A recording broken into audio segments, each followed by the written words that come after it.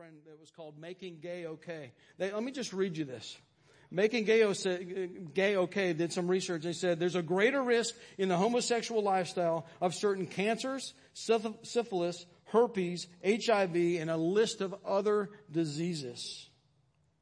And the net result is the homosexual or bisexual male loses 20 years of life expectancy over a heterosexual male. 20 years, guys. 20 years chopped off someone's life for choosing this lifestyle. Now, I don't know if you know it or not, but if you have a pack of cigarettes and you smoke, you know it's harmful, don't you? Cigarettes will take an average of 13 years of life expectancy off your life. And it has a warning label that says, if you smoke these things, they will kill you. They cause cancer. They will do damage to you physically. And yet the homosexual lifestyle is depicted as okay. So it's not loving. It's not loving to agree with that. It's not loving to say it's okay when we know that that lifestyle is damaging and ultimately kills people. Is it? And there's a reason it kills. It goes against God's design. It's dangerous. And anytime you step out of God's design, anytime you step out of God's will, I don't care if it's sexually or any other area of your life, anytime you step out of His design, there are consequences for that. I'm going to give you an illustration here with my umbrella. Anybody superstitious? I'm a little stitious. Little stitious? Yeah. Not super, just a little. What God says, and I've heard somebody say, well, why are we picking on homosexuals? And I think that's a really valid question. Because what we need to understand is God's design for sexuality is a man and a woman, man and a woman underneath the umbrella of God's protection and in the beautiful commitment of marriage. And anything outside of that is outside of God's design. Sexuality outside of marriage in premarital sex is wrong and it's dangerous. Adultery outside of God's design for marriage is dangerous and harmful. Homosexuality, bisexuality, all these things are outside of God's covering of protection. And it's not just rain coming down. What we have to understand is it's acid rain coming down and destroying people's lives. Yet what we're told is we just need to flip everything on its ear. We're going to say what's good is bad and bad is good and what's right is wrong and what's wrong is right. And we're going to flip everything upside down and still expect the same divine protection, blessing, and results when we've deviated from God's design. I might need a new umbrella after this.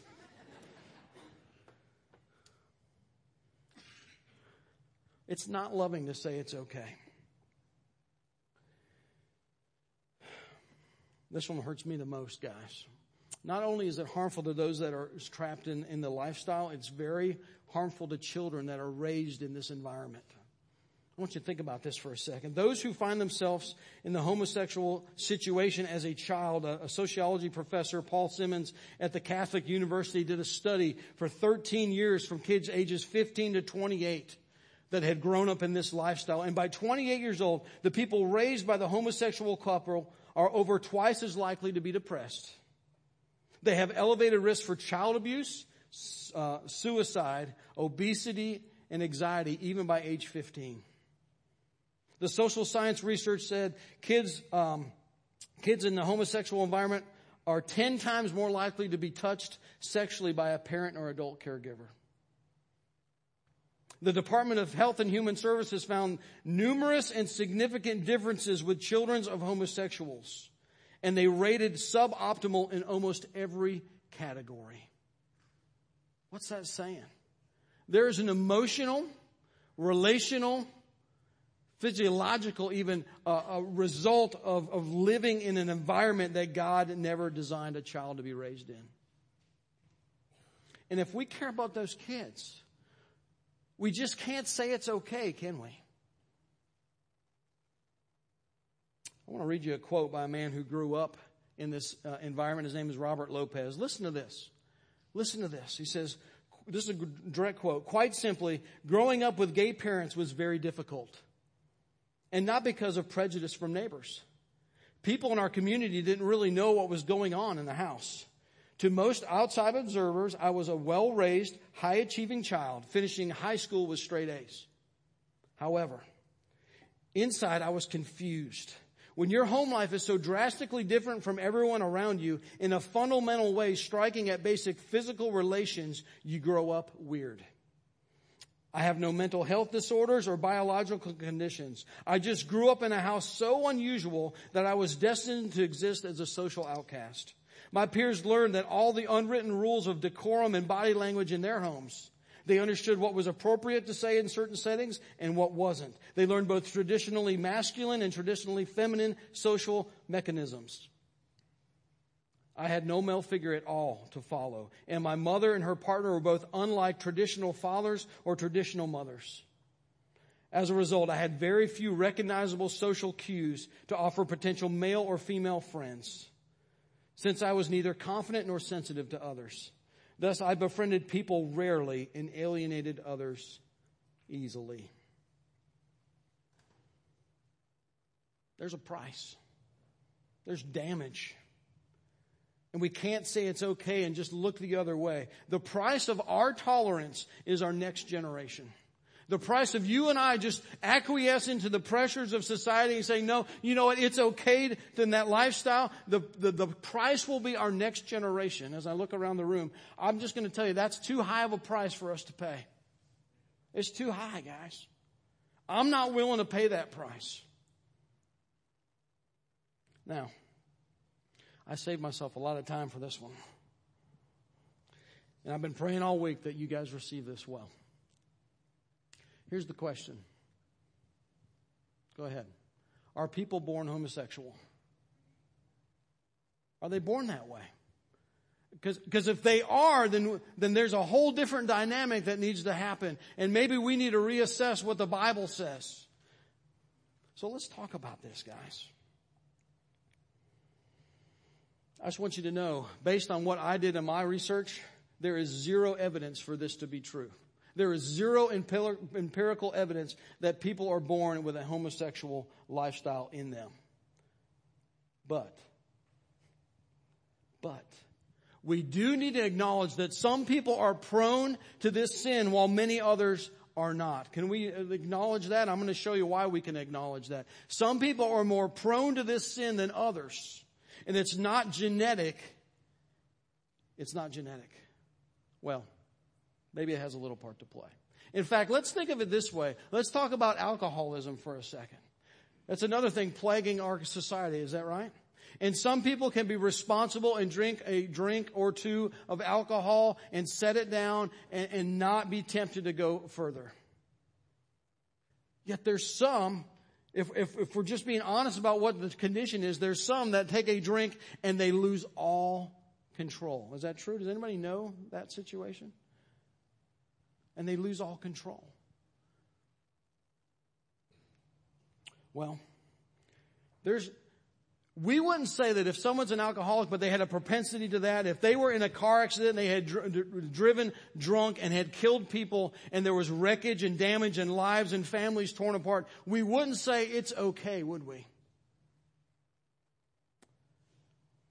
And there's no wreckage, metal twisted in these homes, but there is the wreckage of confusion and hurt and emotional damage in our kids. And so I'm going to try to give you an explanation of where this comes from. Where this comes from. And I stole this, I'm going to be honest with you, I stole this from a man named Ricky Chalette. He founded Living Hope Ministries 30 years ago, and it's a ministry that helps people in this lifestyle. In fact, he was somebody that was once in this lifestyle. Now he's a pastor at a prominent church in Arlington, Texas, has both a psychology and a theology background. And this is his explanation for how this happens in the life of a kid. Okay? So we have Dad. I'm going to try to draw big. I tested this and I got to draw big for y'all to see it. Dad. Don't judge me. My art's not good. And Mom. And they have, because I understand it better than the other, a boy. We're going to use male sexuality today. Plus, male sexuality is way far simpler than female sexuality. So that's our test case today, okay? That's our test case. And what we want to do is try to help you get an understanding. Now, Ricky has done counseling with men particularly for 30 years, and he's identified basically 2 basic categories for males. And I know if you have a psychology major, you're thinking 2 categories, that's ridiculous. But he calls them, just stay with me a second, rough and tumble and sensitive males. Now let me describe these. Rough and tumble and sensitive. Now I'm writing an arrow here because there's a continuum in this one and there's a continuum in this one, okay? But rough and tumble males, let me just try to describe this. These are males that express their emotions physically. They like mechanical things and doing things with their hands. They operate in groups, and so they run in groups and packs with other men and other boys, and they gravitate toward team sports. And in his counseling, he says 95 to 97% of males identify themselves in this category. I almost wore my Falcon shirt just so I would feel like a rough and tumble. So he says the sensitive male, that leaves us 3 to 5% of men identify themselves in this category. Let me describe them. They internalize their emotions. They like creative things. They like academia, and they like being creative, like the arts. They like to operate independently, more of a loner, and they gravitate towards individual sports like tennis or golf or things like that.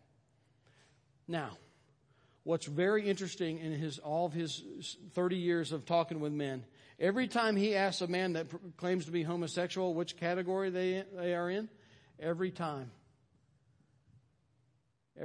they identify themselves in that category. Now, what we're not saying is if you were born this way that you are born homosexual. That's not what we're saying. But what it is saying, in fact, some of the great men, these are the dreamers and visionaries and the people that rock our world. He even said Martin Luther King Jr. was one of these men that were just so visionary and thought differently than other men, that they were used by God in a very great way. Now, it doesn't mean that you are born homosexual, but it does make an allowance for it. Are you with me? You guys with me? Let's see how this happens. I'm going to give you 3 A's. Every dad, what a son needs from every dad must provide 3 things for every boy, and they're 3 A's. You might want to write these down, dads. Every boy, and I think girls are similar to this, maybe a little different wordage. Every kid and every child needs from dad 3 things. The first one is affirmation. Affirmation. This is a verbal thing, affirmation. And if you're a guy that's not verbal, this is a challenge. But then you need to be telling your son, you are good enough and you are strong enough to be a man and you're a fine young man, and just be reaffirming verbally who they are and what God is causing them to become. That's affirmation. And every young boy longs for this. Secondly is every young man needs attention. Attention. Now, this was verbal. Attention is nonverbal. Attention is being a part of their lives and being involved with what they are involved with. If they like Pokemon Go, then you take them to the gym and to what's the other one? The Pokestop. And I have done these things. But here's the really neat distinction. The rough and tumble and the sensitive are different when it comes to how they receive attention. The rough and tumble boy, he needs proximity. He just needs to be near dad. And if dad says, hey, let's go to the ball game and watch the basketball or football or baseball, or let's go hunting and sit in the deer stand, or let's go do these things, son, the son says, yeah, I'm in, because I just want to be close to dad. The sensitive boy is different. Proximity isn't good enough. He longs for something more than that. He longs for presence. And he wants to go eyeball to eyeball with dad and look in dad's eyes and know that they're connecting on a deeper emotional level. And most dads, 95 to 97% of us are rough and tumble. If you're rough and tumble, you are not comfortable looking another man or boy in the eye for 5 seconds straight. I could go around the room and pick, weird you guys out. Every boy needs that.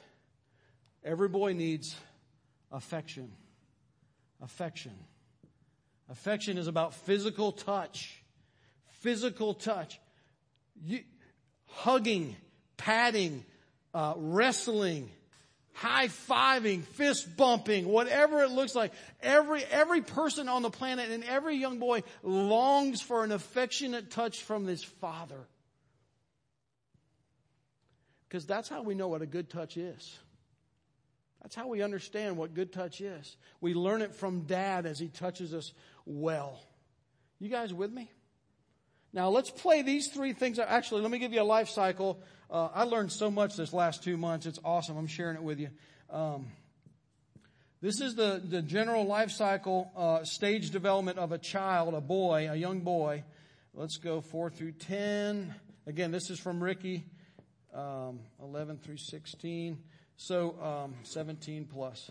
So there's certain distinct phases of a child's life that there's different phases that they go through developmentally. And from 0 to 3 years old, every little boy and every little girl need to bond with mama and dad. Mama and dad. That means dad has to do the diapers sometimes. Right? 0 to 3, they need mama and daddy. But a little boy, when he hits 4 to 10, there's 6 years there that they need 3 things to happen to them. 3 distinct things. And the first thing is they need to connect on a deeper level with dad. They need to feel close to dad, 4 through 10. They also need to connect deeply with their peers. They need a group of guys to accept them as part of the tribe. They need to know that there's some buddies in their life, and they need to feel connected to some pals. Every time my son talks about his friends, I say, that's good, man, because everybody needs pals. Everybody needs buddies. And mamas, I know this is going to break your heart. But in 4 through 10, he needs to in some ways disconnect from mama. Disconnect from mama. He's going to change. Your mama's like, what? He's going to start testing his boundaries as a young man. He's going to want to gravitate toward the things that dad does. And he's going to think the things that mom does are stupid. And this is a normal developmental cycle for a young man. Now, let's take these two, rough and tumble and sensitive, through the scenario. So they're in that 4 to 10-year-old age. And remember, these guys are into individual things, and they're different than their peers. And so they may be different than dad. Let's do rough and tumble first. So he likes the same things dad does. And when dad takes him somewhere, he goes. So he feels connected with dad. And he runs in groups, and so he's doing group sports, and he's doing things with his buddies, and so he feels accepted by his peers. And then it's very natural for him to pull back emotionally from his mom. And so the rough and tumble boy gets his man card, and he feels accepted by a man. And this thing called masculinity, he feels very connected to. He feels like he understands it. He feels like he's a part of that tribe, and there's really a connection there. You with me? Now let's take the sensitive male. He's different than dad. He has different likes. Maybe dad's not present. Maybe dad's uninvolved. Maybe, here's the worst scenario. Let's say dad and son have tried to connect, but they're vastly different, and they can't seem to get through and break the ice and really can understand and connect with each other. And so they each get rejected and feel rejected by the other. And so he doesn't connect with dad. And when you get to be 8, 9, 10 years old, you start finding bullies. And they don't pick on each other. They find the sensitive kid and they pick on him. And they don't connect with their peers, and they become isolated from their peers. And since this is a roadblock and this masculinity thing he hasn't figured out, he still needs affirmation and attention and affection. So guess where he goes to get it? He goes to mom. He finds it in mom. And mom is all too willing. I don't blame her a bit, but she's all too willing to give that to him. And this thing called masculinity, he's very familiar with what is feminine. But this thing called masculinity is a mystery. It's a mystery. He deeply wants to know it and understand it and be a part of it, but he can't. When this rough and tumble guy, you get through 4 through 10, somewhere in that 11 through 16, remember we talked about hormones last week? And I'm going to keep it PG-11. But when those hormones kick in and you feel very comfortable with your masculinity as a young man, but you feel that feminism, this is a mystery, then you begin to explore naturally what this sexuality is with the feminine side. But flip it. When those emotions and those feelings and those hormones kick in, and this is a mystery, yet this is known, then what you're naturally drawn to then is potentially the masculine. Here's the key. Right about here, somewhere in this 11 through 16, if you are in a openly homosexual arrangement, like in a family, or if there's an incident where somebody touches you sexually and they're of the same sex, that is a very key point that would draw a young boy to the homosexual lifestyle. I don't know if you know it, 1 out of 4 girls, there's some form of sexual abuse in their life, and 1 out of 6 boys. And when that happens, and this dynamic is in place, and that moment and those hormones and all that comes, then that boy can be drawn to a lifestyle God never intended.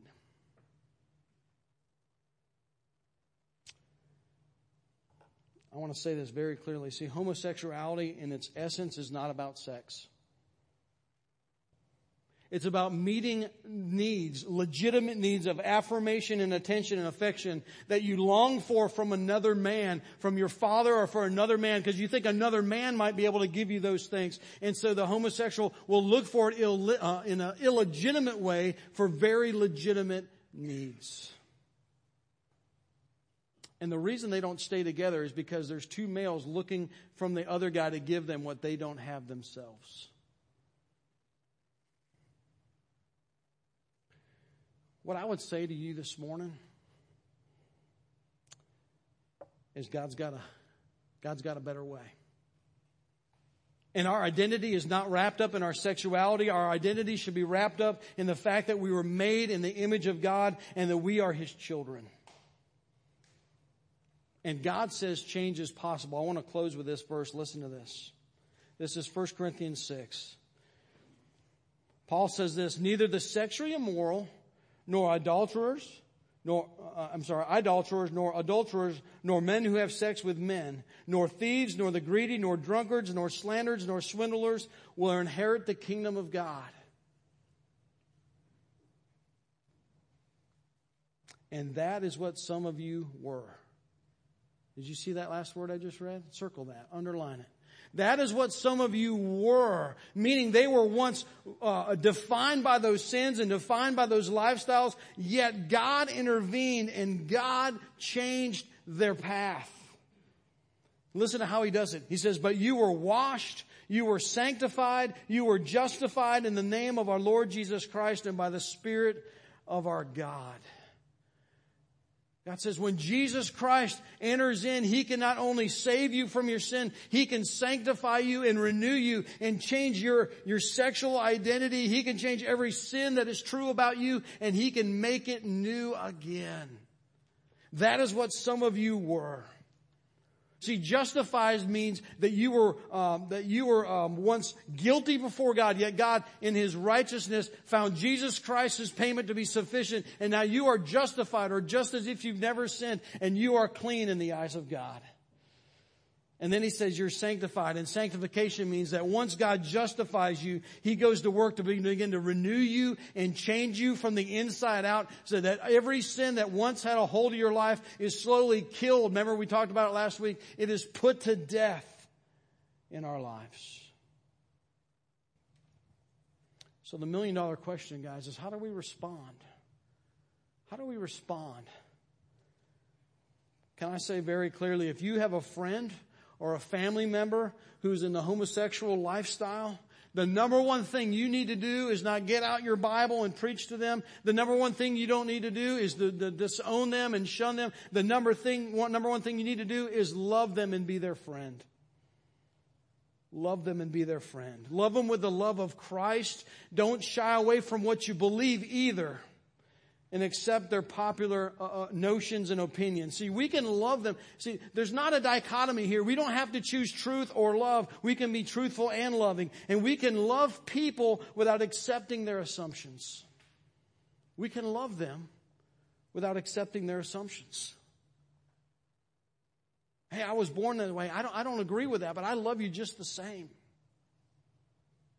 As a church, how do we respond? Guys, what we need to understand, there are so many confused people in our own community. What we need to decide is we need to be able to bring them here, love them here. We want them coming to our church. We want them involved in our small groups. And we will, if you bring a friend who is wrestling with these issues, we will love them. I promise you. We say no perfect people allowed at our church, and we mean that.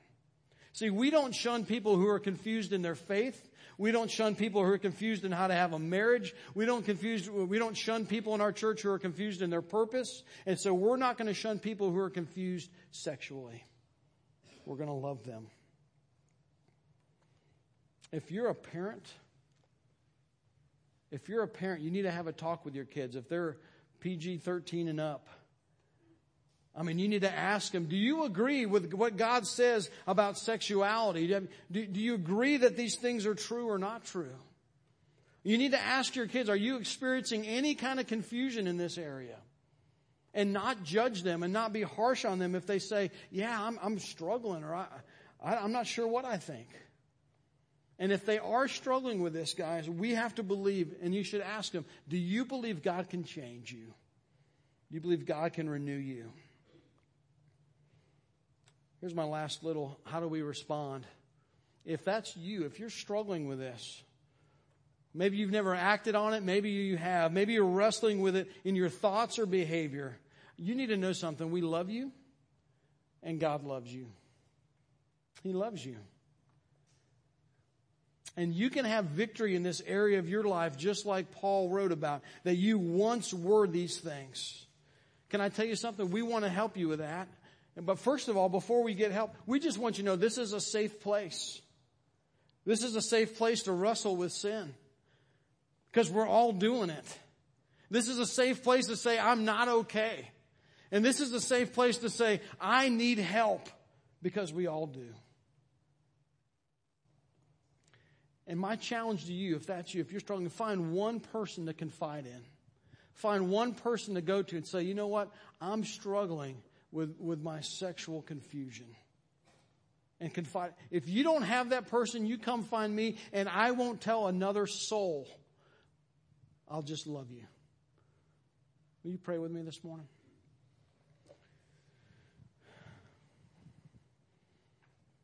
Father in heaven,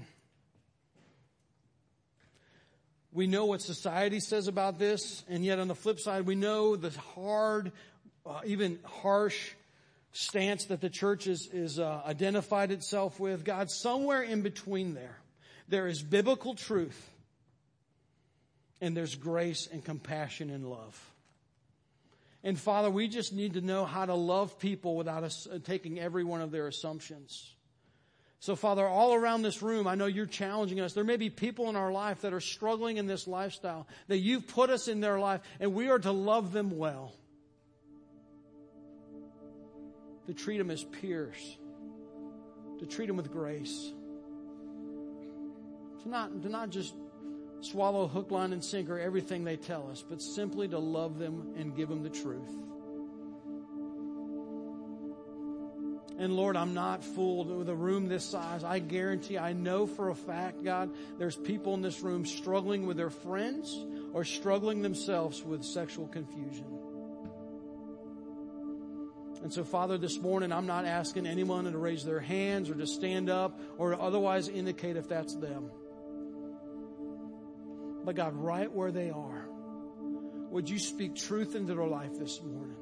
God, would you remind them that you love them? There's nobody that you love more than them. And you want to walk through that confusion with them. You want to breathe hope and life into them. Someday you want to be able to say of them, that is what you were. But right now, what you are is you are my child and I love you. And because of the grace of Jesus Christ, we can mess up today and your grace is still there. God, I pray you would deliver those that are wrestling with sexual orientation and sexual confusion. God, would you deliver them from any lies that they're believing? God, would you deliver them from any hooks relationally that are keeping them there? God, would you deliver them from a lifestyle that is so destructive? God, we praise you in your mercy that you're enough. We praise you that you are the Heavenly Father that speaks attention and affection and affirmation into our lives that we desperately need. Thank you for being enough, Father. In Jesus' name.